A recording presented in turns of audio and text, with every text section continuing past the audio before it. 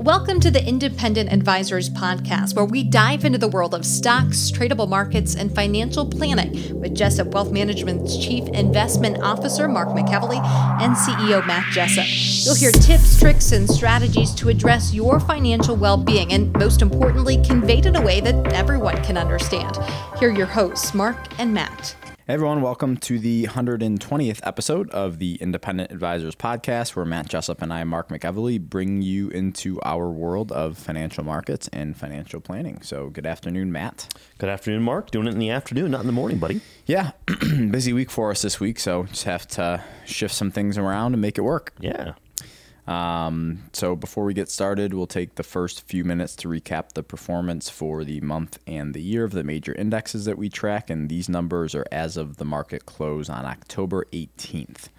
S&P 500 up 4.15% for the month and up 19.45% for the year. The Dow up 4.18% for the month and up 15.2% for the year. The NASDAQ up 2.25% for October and up 15.6% for the year. The IWM ETF that tracks the Russell 2000 index up 2.9% for the month and up 14.8% for the year. The Vanguard International ETF ex-United States positive 2.7% for October and plus 8% for the year. 3-month T-bill currently yielding 0.06%. 2-year Treasury yield sitting at 0.39%, and the 10-year Treasury yield is at 1.59%. Couple observations for listeners, Mark, when you went through this. Look at that 10-year sitting at 1.59 with all of the news headlines about the word inflation. Wouldn't you expect the 10-year to be a lot higher than 1.59? Yeah. That's telling within itself. There'll be more to come in future podcasts. I just want to throw that out there. Yeah, I agree. I think it just goes to show that it's more noise than anything else at this point. Because listeners, the reason I bring this up is you got to follow the money. Mm-hmm. You can read all the headlines you want, but what do you always say, Mark? Price movement. Yep, that's right. It's the only thing that you can count on as being true because you know it happened. Second observation, real quick. Look at those movements for the S&P in Dow, in NASDAQ, and the small caps, month to date after a poor September. Mm-hmm. Quite a nice little turnaround. Yeah, it is. And obviously, September tends to be the weakest month of the year for the markets generally. October, everyone's scarred from the month of October because of the 1987 crash. Mm-hmm. But now we're going into a historically seasonally strong period for the market. Correct. So we have holiday spending season coming up. Companies are reporting Q3 earnings numbers right now.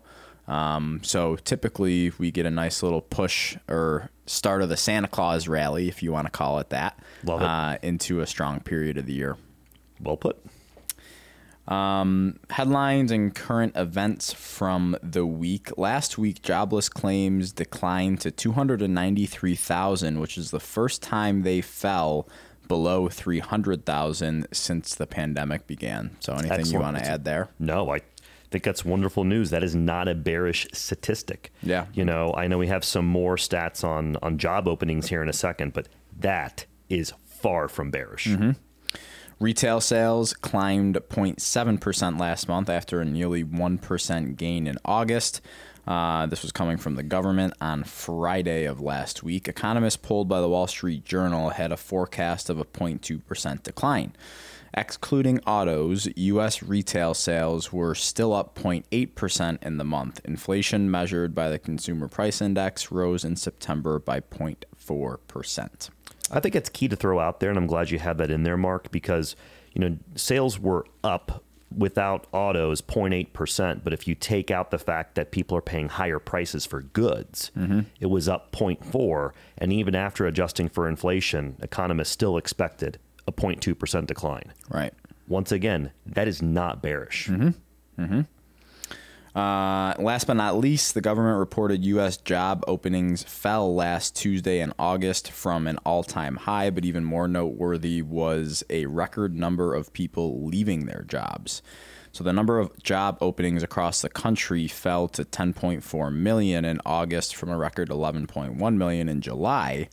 And that's still the second highest level on record, just to throw that out there. And another interesting stat is that a record 4.27 million people quit their jobs in August. Substantial. By contrast, just half as many had quit during the early stages of the pandemic. This is the highest figures on record since the government began to keep track in 2000. So why do you think this is happening? I think it's a mixture of COVID fatigue, people not wanting to do, say, mandates, people wanting to retire early because their financial situations are better than expected. I think there's a litmus of reasons adding up to this. But one concern when you see this statistic, labor shortages. Mm-hmm. And one of the key things we need solved in these supply chain disruption issues is the lack of labor. That is the number one problem I'm hearing from businesses. Mm-hmm. And so ultimately, I want to see these job numbers in the coming months to be eye-popping.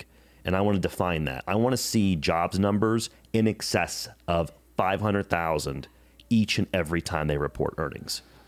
Each and every time they report those monthly numbers. And this is a major issue.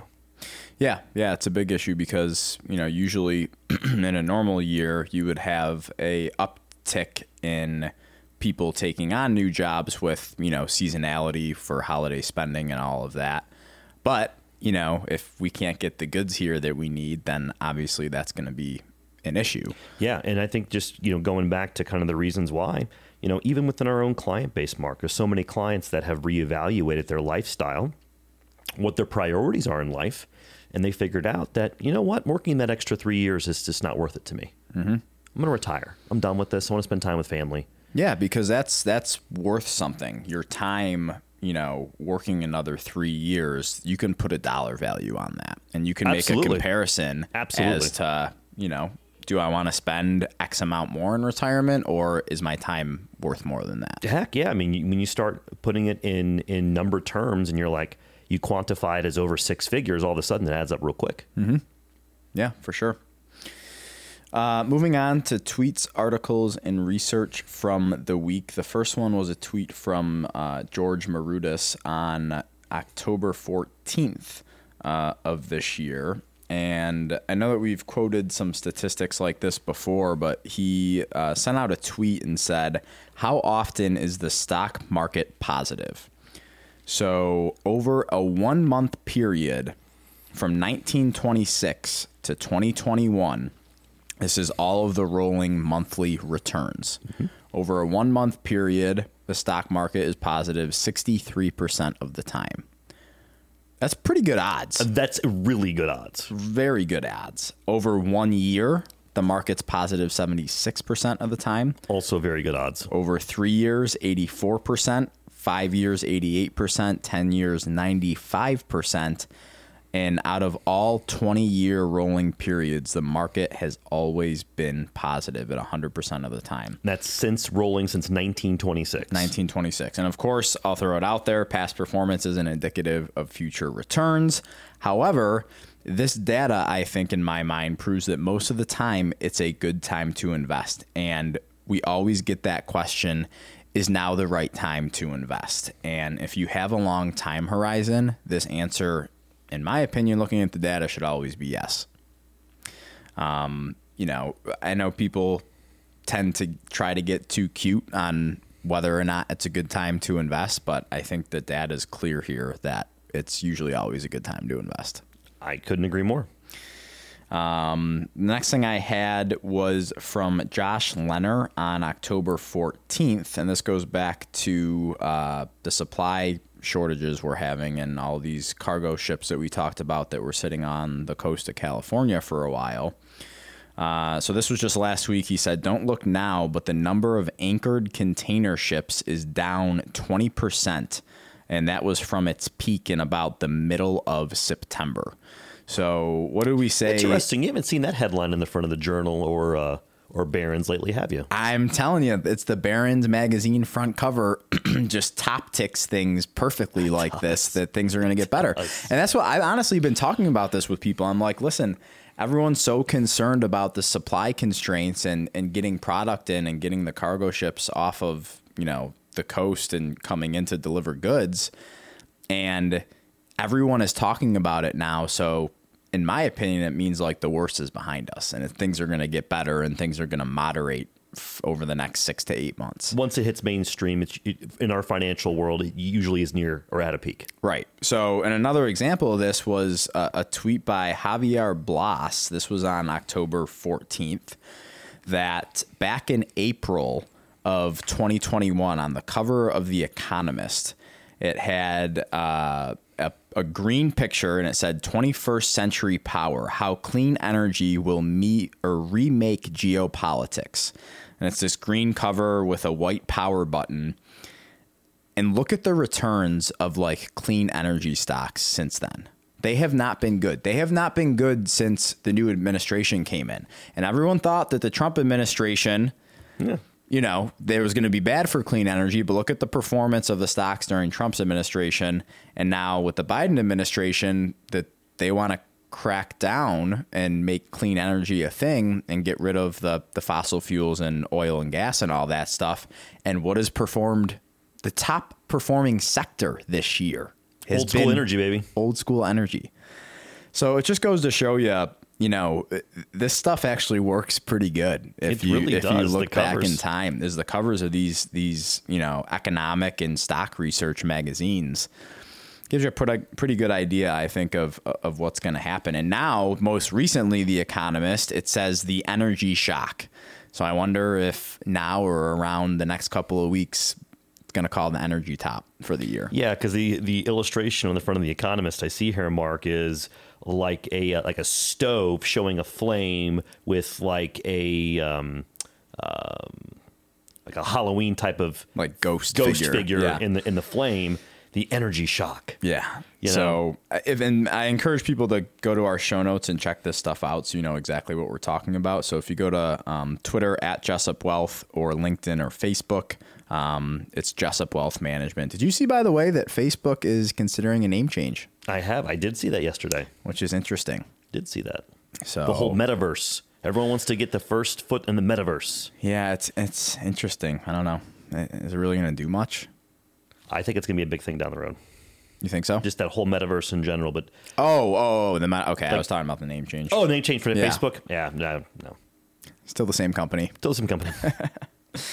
Okay. The last thing I had was a tweet from our friend Ryan Dietrich this was actually back from September 24th. He tweeted, as we noted at the end of Q1, when the S&P 500 doesn't violate the December lows in Q1, the rest of the year is usually extremely strong, higher 94.3% of the time. And we talked about this back when this was going on. Correct, sir. In fact, full year, the S&P 500 is up on average 18.4% when the December low is not violated in Q1. S&P is up 18.5% year to date. And again, this was back in September. It's more up like 19.5 or 20% right now.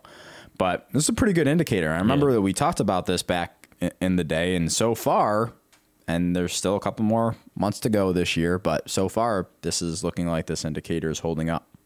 I think it's great. And you're not talking 3 data sets here, okay? You're talking probably 20 data sets. Mm-hmm. So it's pretty good. So just wanted to point that out because we're going to be talking about this next year in the first quarter and see if the December low is violated, and we might be in another situation where we could be in the same boat, or maybe it's looking a little different next year. So we'll bring that up next year, probably towards the end of the first quarter. I think it's great. No, I think it's something we definitely want to watch, especially with those many data sets. More data sets, the more predictable, or I think the more accurate it tends to be. Well, yeah, and then the only 2 years where this is not held true and the market was negative or flat for the rest of the year was 2011, which was flat. The market returned 0%, and then 2015, the S&P 500 was down 0.7%. So given all those data sets, I can take that. Virtually flat. Yeah. So I'll turn it over to you. All right, I got 3 for the listeners this week, Mark. First is another update on the American consumer. Spoiler alert, Mark. It's not bearish, my friend. Is that the 4th or 5th time you said that today? Maybe I should get Maybe we should have Jenna get me a shirt for the next podcast that says, that's not bearish. Mm-hmm. I agree. I'm wondering, I want Jenna to, from today, we'll see if Matt's right or if it's take the opposite side of Matt's trade. The performance year to date of the S&P 500 from here until the end of the year. You want me to tell you? I want Jenna to remind us to bring this up from. Got it. Yeah, the date that we are recording this, the 20th of October through the end of the year, because you said a lot of things if that's not bearish. So we'll see how that end of the year finishes out. It's going to be a fun podcast the first week of January. It's going to be great. Jen will be all over this. So, all right, here it is. This is a piece that was in Bloomberg. And this was from the portfolio manager of the BlackRock Global Allocation Fund. And the portfolio manager's first name is Russ. And this piece of research was actually sent to me by our firm's director of research, Nick Whitaker, who's been a guest host on the podcast with us before, Mark. And this is what Russ said.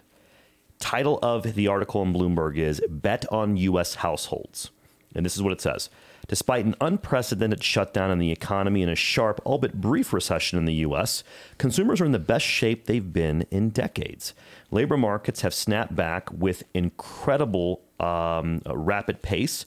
Currently, there are more than 70% more job vacancies than pre-pandemic and 10% fewer people looking for work, the largest gap in history. This helps explain why the quit rate is at a 20-year high. Household balance sheets are another source of strength. As a result of the surge in government transfer payments and fewer opportunities to spend during the lockdown, consumers have accumulated roughly $2.5 trillion mark in excess savings. Household wealth now stands at a record 6.5 times the size of the economy. Debt relative to income is the lowest in a generation, and the cost of servicing that debt is the lowest in decades. In short, households are flush. That's not bearish. No, I agree. It's not bearish. All right, next one I have. Jamie Dimon. He's the CEO of Chase. He tends to be opinionated from time to time. Mm-hmm. He had some recent comments from a week ago that I wanted to share. Okay, I'm going to read it first, and then we can unpack it together. That sound okay? Mm-hmm. Okay. This is what he said.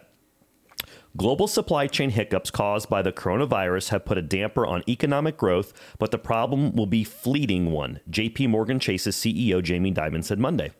Quote, I should never do this, but I'll make a forecast, Dimon said at the conference held by the Institute. Stopped right there. Oh, I got to. Right there. I got to keep going. This is great. By the Institute of International Finance. Quote, this will not be an issue next year at all. This is the worst part of it. I think great market systems will adjust for it like companies have, end quote. The pandemic has laid bare how interconnected global supply systems are. For instance, a shortage of semiconductor chips has hampered manufacturers of cars and electronics. You've talked about this a lot, Mark. And then the unwillingness for workers has resulted in container ships idling at major ports and delays in shipping goods from retailers around the world. While some experts believe some pain will continue through 2023, Dimon has a rosier view, Mr. McEvely. He said that Monday he believes the economy is set up for growth over the next few years. Part of that is because of the strength of the consumer, he said. Quote, because of the strength of the consumer, which is extraordinary, they're spending 20% more than they were spending pre-COVID, Mark. And he quote goes on to say, quote, and companies are in great shape and they can continue to spend at these levels for a long time. Supply chain disruptions may end up merely elongating the recovery rather than derailing it, Jamie Dimon said. So now that I'm done talking about what was said in this piece, two things to unpack here. And this goes for you, Mark. First, his comments about the consumer. I would like to say that I think Chase has a pretty good live insight into the consumer, and his comments to me aren't bearish. Okay? 6. Okay? Now, let's talk about his comments about the supply chain, which are more controversial, I believe. Here's my 2 cents, and let's see if you disagree or not. I'm in the camp that labor is the biggest sub-issue within supply chain. Once I think you have more of a clear path in things like vaccine mandates and what going back to work looks like. Because a lot of employers are still having their people work from home, Mark. I think once you have some predictability in that space, that will be the number one driver, in my opinion, to have things go back to normal in the supply chain world. My 2 cents, I want to see if you agree or disagree. Yeah, I think that things are going to moderate sooner rather than later, just because I wouldn't bet against America or our economy. And Capitalism. I think it just goes back to like what he was saying. The economy's set up for growth. We're in expansion more than we're in contraction in our economy. We're more productive than not in our economy. The stock market is there's more time spent in bull markets than there are in bear markets. So it's like, are we going to have bumps and hiccups along the way? But I think this is just a good example that, over the long term, we're set up for growth in an economic recovery and in a job recovery and in stock market recoveries. It's like we spend so much time preparing for the worst that we don't spend time preparing for the good times, right? Because most of the time we're in good times. You're exactly right. But no one wants to focus on that. Everyone wants to focus on the doom and gloom to get, their clickbait. But I think things are going to get better, before they get worse. Extremely well put. I love your comments. I agree with them. And the other thing I want to say is you better believe in the corporate world, Fortune 500, that they are going to learn from the supply chain disruptions that occurred since COVID hit. And what I want to throw out there is you better believe the next couple of years, there's going to be enhanced investment in suppliers, their supply chain, the due diligence that people do on their suppliers so they know where they stand on the priority list. One of the biggest problems people have right now is people have to pick and choose which customer to say yes to, and this will define their earnings for the next 5 years. Okay? And I know specific examples of this that's going on in the world, but imagine where you have so much demand and you're picking who you can say yes to. And when you say no to someone, they're going to have a very long memory about that. Right. And these are the types of things that I think will change when we look back what COVID has done. I think it's going to make the supply chain better going forward, my opinion. Yeah, I think it is too, because, and again, the next major problem we have in this economy, we're going to learn from it again, and then we're going to be better for it down the road. Yep. So a good example of it is the housing bubble, right? In 07, 08, there were things that were put in place after that to make sure that we don't get into that situation again. And that's why the average credit score on a new mortgage origination is above 750 right now. Right. And like you said, the same thing's going to happen with the supply chain. It's going to get built stronger. It's going to be more fortified. And it's going to be the same story with everything that we run into down the road in this economy. I absolutely agree. Yep. I got one last to be very short and sweet. This is from our friend Brian Fernaldi on October 15th, Mark. Very quick and easy tweet he had. You ready? Investing is risky. Not investing is riskier. We've talked about this before in the podcast. Okay. Why is that important to bring up? I'll let you said it before. I'll let you do it. Well, yeah, I think it's important to bring up because, like you said, everyone's talking about inflation right now. And yeah, we're seeing a little more inflation than we have over the past decade. But that's why you invest in the first place, is you invest and have some good market returns when inflation is moderated. But you build that up to deal with times like we're in right now. That's why we invest in the first place, is to protect your purchasing power. Yeah, and I guess I'll just throw this out there. Talking about, bond rates earlier when we first started the podcast, Mark, a lot of our listeners may not understand that the bond market is a lot bigger in dollar size than the stock market. Hence, it is harder to move the bond market than it is the stock market, just based upon the numbers. And if the big money really thought that inflation was A, going to get out of control, or B, sustained, I'm sorry, you would not see a 10-year at 1.59. I'm sorry, you wouldn't. Yeah, I don't think you would either. So, Yeah, and this is something that comes up in discussion between us a lot, but I couldn't put it a better way, because you're doing yourself a disservice if you're not investing. Again, I think people just focus on shorter term risk. I think that they categorize risk within, say, the bond market or the stock market, and they oversimplify what that means. And they don't realize that over time, the silent killer, and I've said it before, is inflation. Mm-hmm. And just because your balance at the bank account for the last decade hasn't changed from $50,000 doesn't mean it buys the same amount of goods and services. Right. Man, that's a perfect way to say it. All right, my friend, back to you for the financial planning topic of the week, the old FPT. FPT. So this one comes from a blog post on The College Investor titled "The 5 Easiest Money Saving Phone Calls." And I've been getting a lot of questions recently from younger generations about, easy ways to save money. And while I'm a big proponent of focusing on the big things, I just wanted to share this article for people who want to cut back a little bit, that they can do it very quickly and pretty painless, right?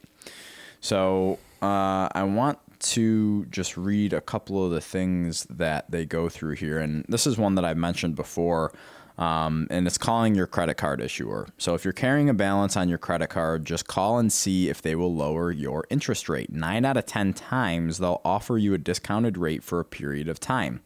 That's a quick and easy savings. Of course, this isn't going to work 100% of the time. If for some reason they won't lower your rate, look at getting another card. So that's, one, which I'm obviously a huge proponent of paying your balance off every month. But if you are in that situation, again, the worst thing they can say is no. It's worth the call.